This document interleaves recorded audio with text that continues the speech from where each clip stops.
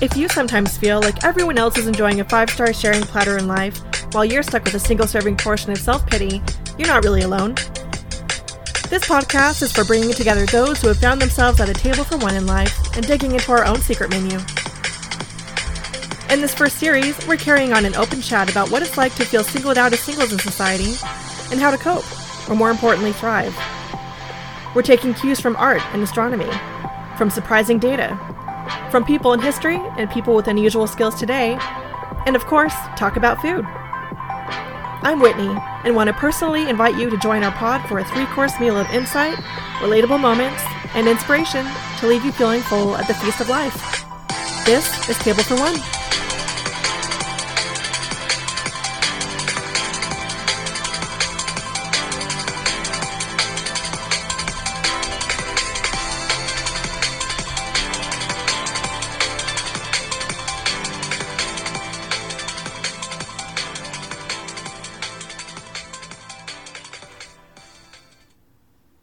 Episode 8. First face, best face. Hi, friends of the pod. When you're at a restaurant, how many times have your eyes lit up when your waiter set down your meal? A plate of cheesy fries that you've been craving all day, only to then look at the next table over and see a group of people feasting on some shared mixed seafood platter with faces of sheer delight like they're in some slow-mo commercial and think, they are so happy, I wish I could order what they're having. In the absence of comparison, your own dish is perfectly crunchy and cheesy and gooey, but suddenly somehow not satisfying. You'll push around the food on your own plate and smile in their direction, but their happiness somehow feels like a personal dig at you. Being at a table for one can be rewarding while we are there, but ultimately, we hope it is a temporary stop on the journey towards a more socially or romantically full life. As busy and focused as we are and thriving in whatever areas, there is always a part of us that is acutely aware of the relationship or social situation or success that we'd like in our lives but don't yet have. And because we're human, we can be prone to a little envy, and I speak from experience here. We all have our own unique coping mechanisms for this, but maybe the most common one is social masking, or fake happiness. This side effect of loneliness isn't pretty, and can lead to us spiraling down a hole that no one creates but ourselves. Why is it so hard to stop envy in its tracks and feel genuine happiness for others sometimes? Why do we have to put on a mask in the first place? Before trying to answer that question, let's first take a little detour around the world into the history of masks for our first course. Masks have always been intriguing to me.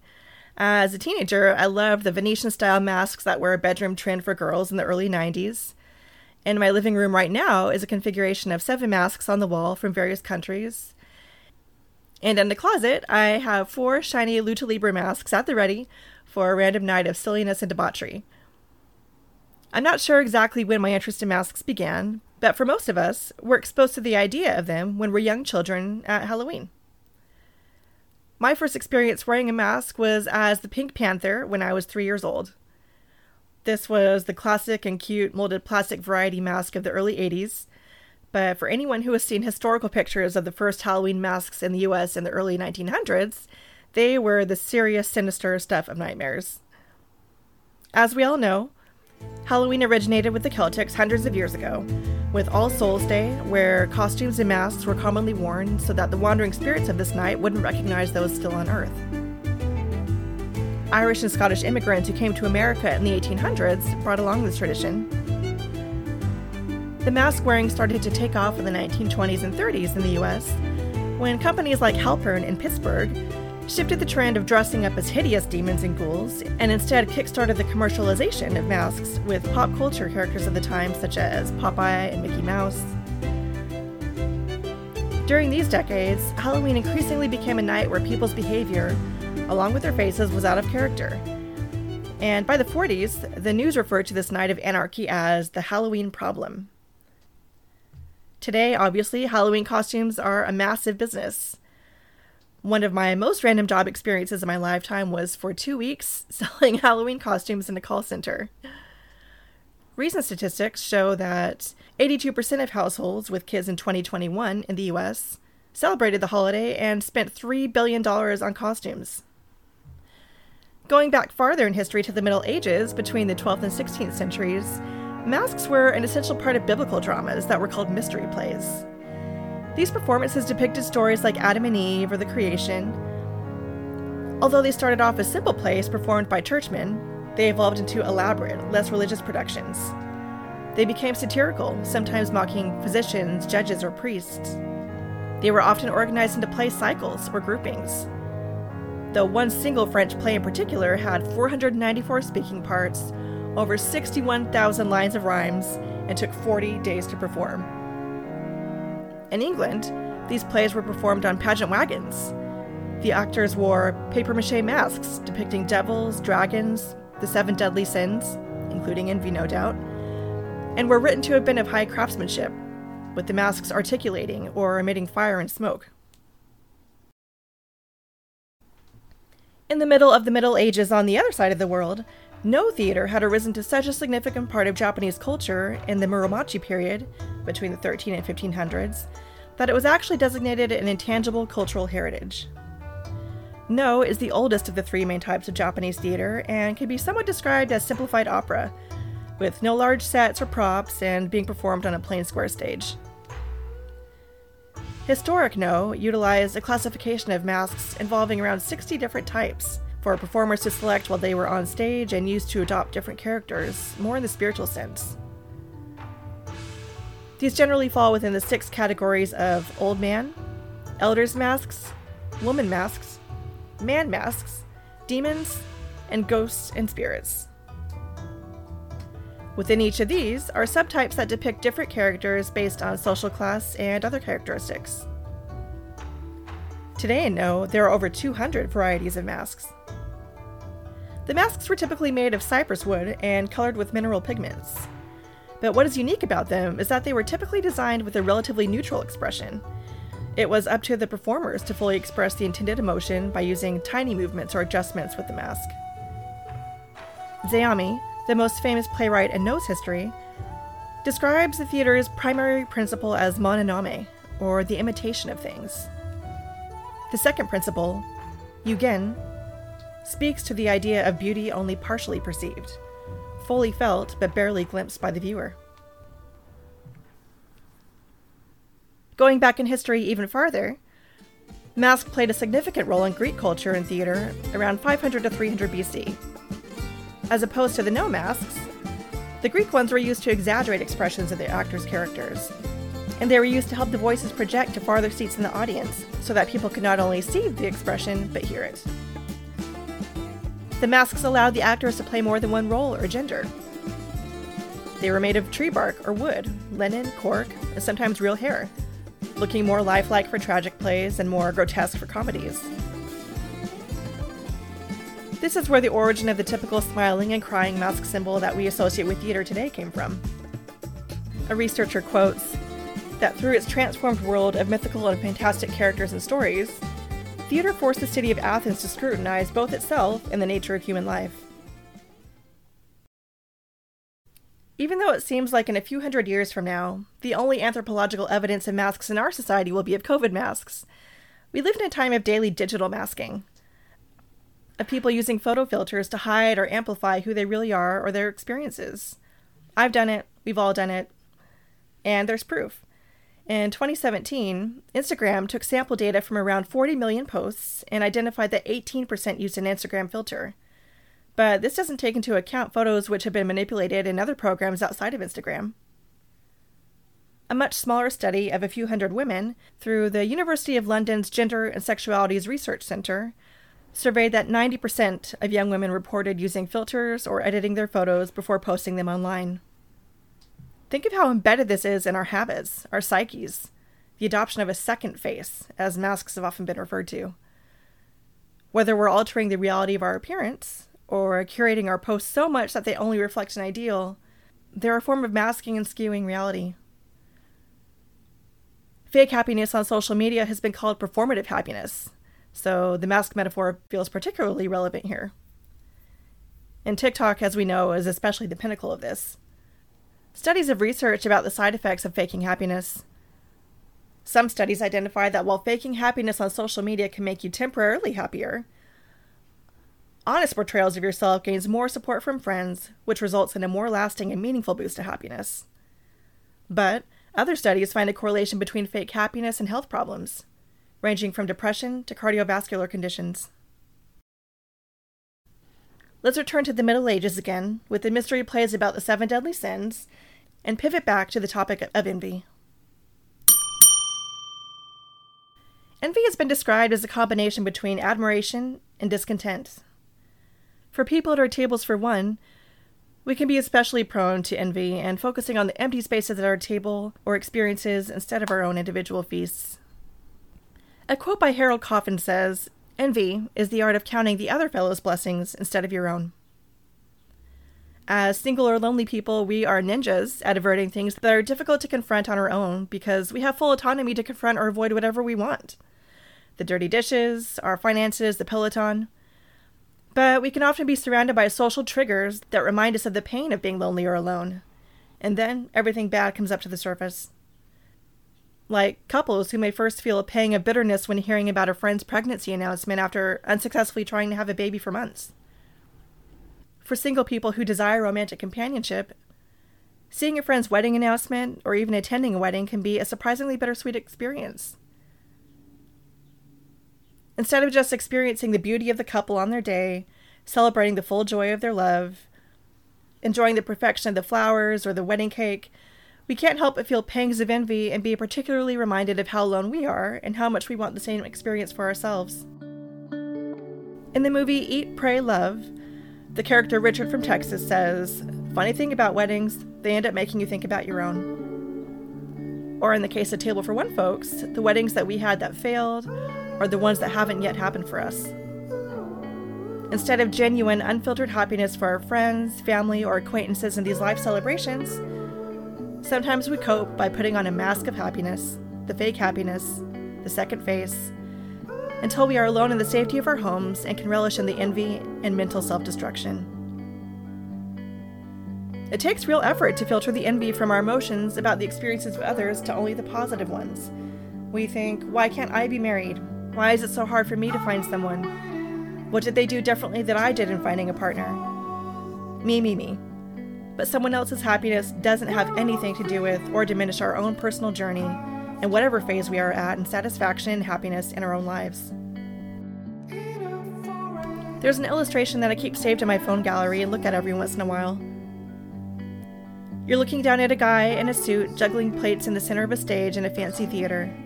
You can see his back as he faces an enthralled audience.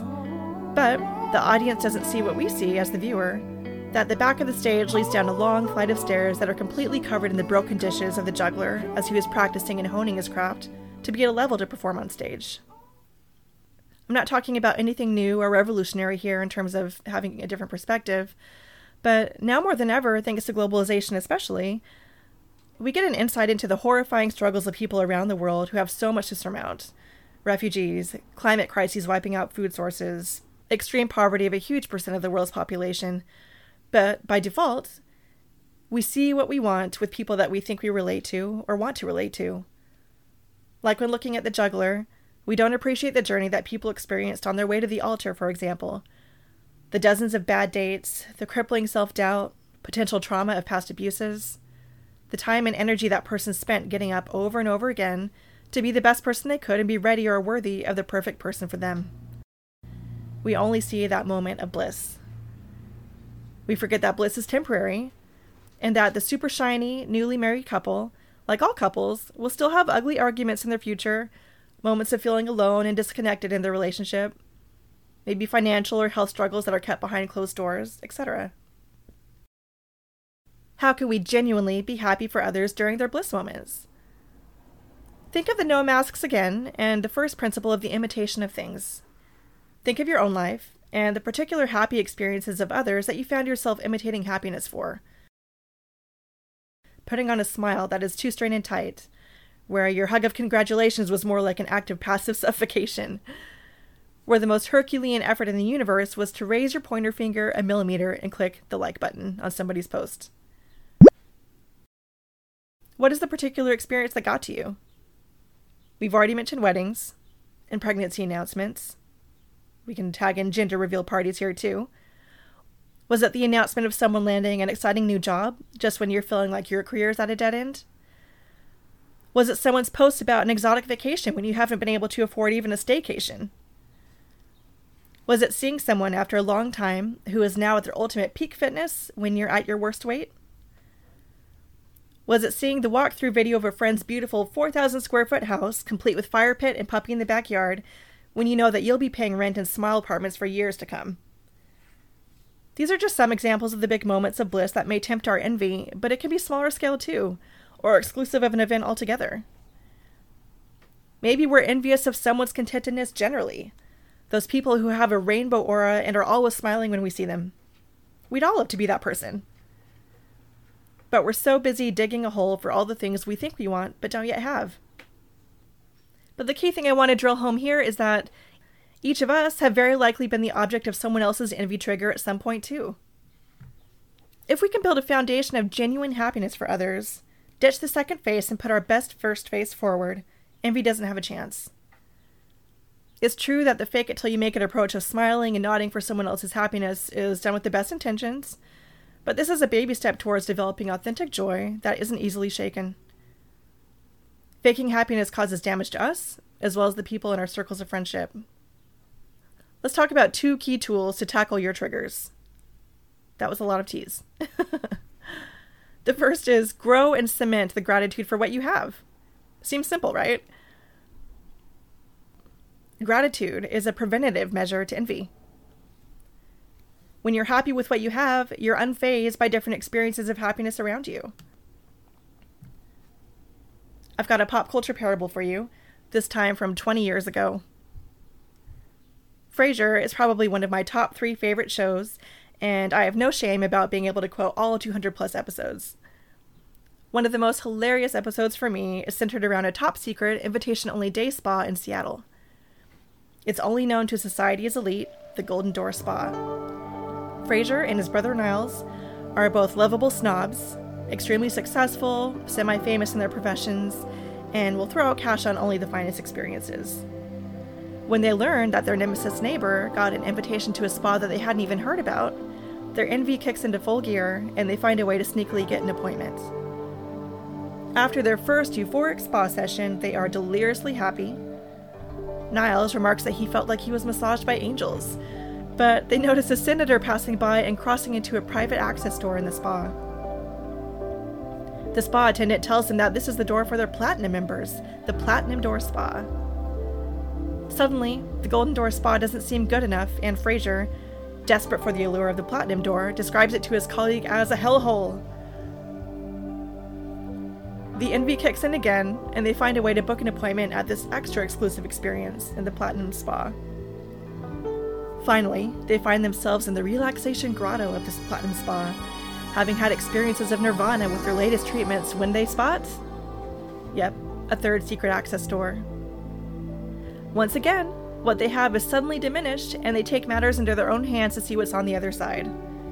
In their bathrobes and face masks and cucumber eye patches, they burst through the door, and blinking into the sunshine, realize that they found themselves in the back alley of the spa with the dumpsters, and have locked themselves out of the building.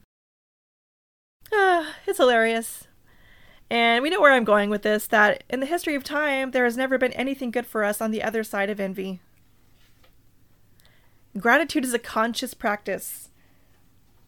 It helps me to remind myself that if I have a place to live, a job to pay my bills, am healthy, and likely have at least one more day on earth to live and have another chance of creating the life that I want, that I have everything. These are reasons to genuinely be happy. An important thing to point out here is that we'll experience more satisfaction if we can identify these positives without any comparison to others. In psychology, social comparison theory speaks to the innate drive that we all have to evaluate ourselves, usually in relation to others. Some psychologists believe that we go through this comparison process as a way of establishing a benchmark to more accurately evaluate ourselves. And there's 2 approaches of doing it. Either upward or downward comparison. Upward comparison is the root of envy, when we compare ourselves to people that we think have it better than us. Downward comparison is when we compare ourselves to people we think are worse off to make us feel better about ourselves. Neither approach, of course, is entirely healthy if unchecked. But to be grateful for what we have to find gratitude exclusive of wherever we fall on the invisible baseline of happiness. Typically during the month of November, to celebrate Thanksgiving, there are social media trends of voicing something that you're grateful for every day on your posts. Some people spend a few hours writing a comprehensive list of all the things that they're grateful for and keep it stashed in their nightstand. Whatever your approach, try to think about something that you're grateful for daily and integrate it. The second tool to tackle envy is to identify your diversion tactics. Sometimes the envy can seep in before we even recognize it. But when we do, there are reactive measures to take as well to keep us from diverting off course from contentment. One approach is called elective ignoring and distracting. When you're faced with your trigger, when the spotlight is on an achievement or celebration of someone else, remind yourself the other person's advantage isn't important in the grand scheme of things. Instead of zooming in on the intensity of that moment of bliss through a microscope, imagine yourself zooming out to bird's eye view or space station view and look at the tininess of the moment and the balance of the big picture of life and its huge variations of ups and downs.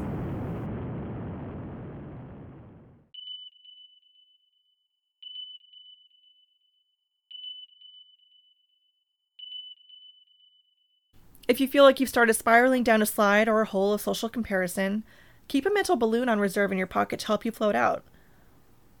Keep a few go-to memories of times where you were experiencing an advantage, or focus on something simple in your life currently that brings you an automatic smile to your face. The kisses of your dog, a favorite dress, or a particular garden that you find beautiful as you walk to work. Think of these memories like a code word, like when you're at a bad party with a friend and want to instantly coordinate an escape. Another diversion tactic is to turn the envy landmine into a learning experience to help you progress towards the achievements that you desire.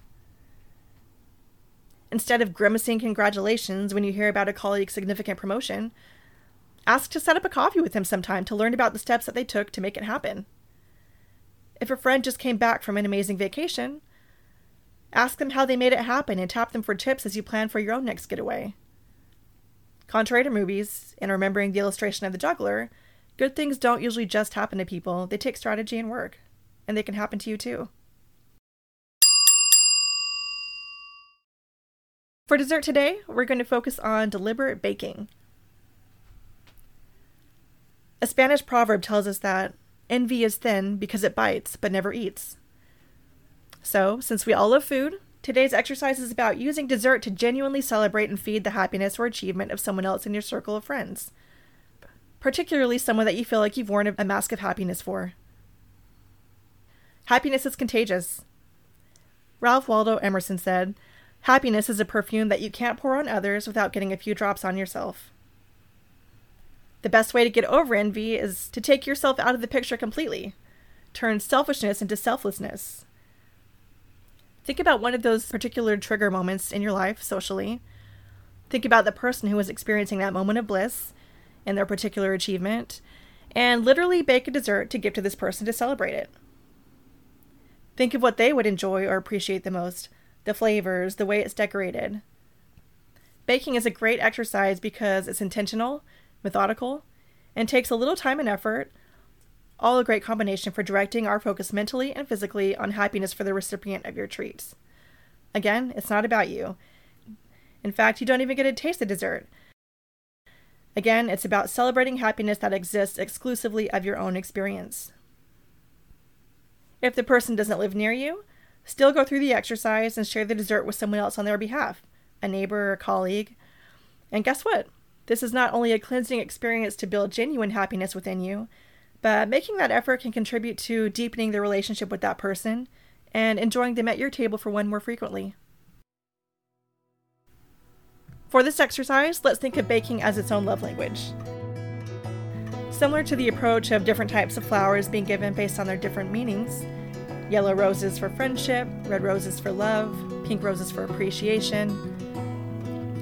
Here's my not-so-scientific suggestion on how best to celebrate someone in your life with sugar to help kickstart your creativity and deliberate baking. To celebrate someone's engagement, let's make something fun and light that you can give just a few of because you know they want to fit into that wedding dress. Cupcakes. Pineapple upside down cakes with cherry frosting are on my personal to-do list.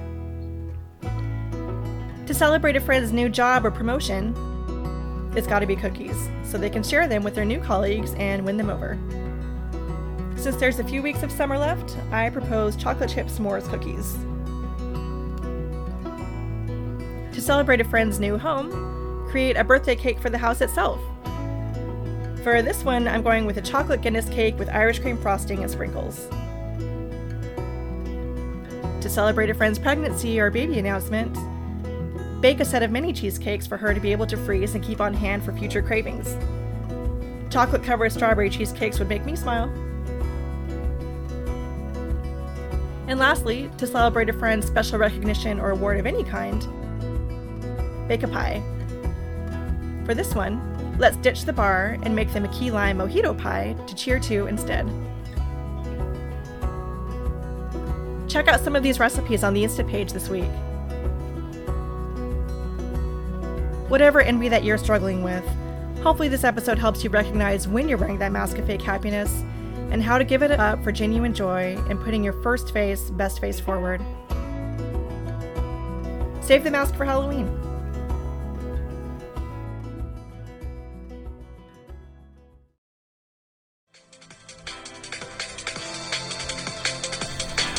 Thanks for joining me. If you liked what you heard today, please subscribe or join the Instagram page at tablefor1.pod, where you'll find resources shared from each episode along with other fun content. And feel free to send me a message. Introduce yourself. Share a favorite recipe. Let me know a topic about loneliness that you'd like me to cover, whatever. And remember, no matter who is or isn't at your table, there's a life feast available for you. See you in 2 weeks.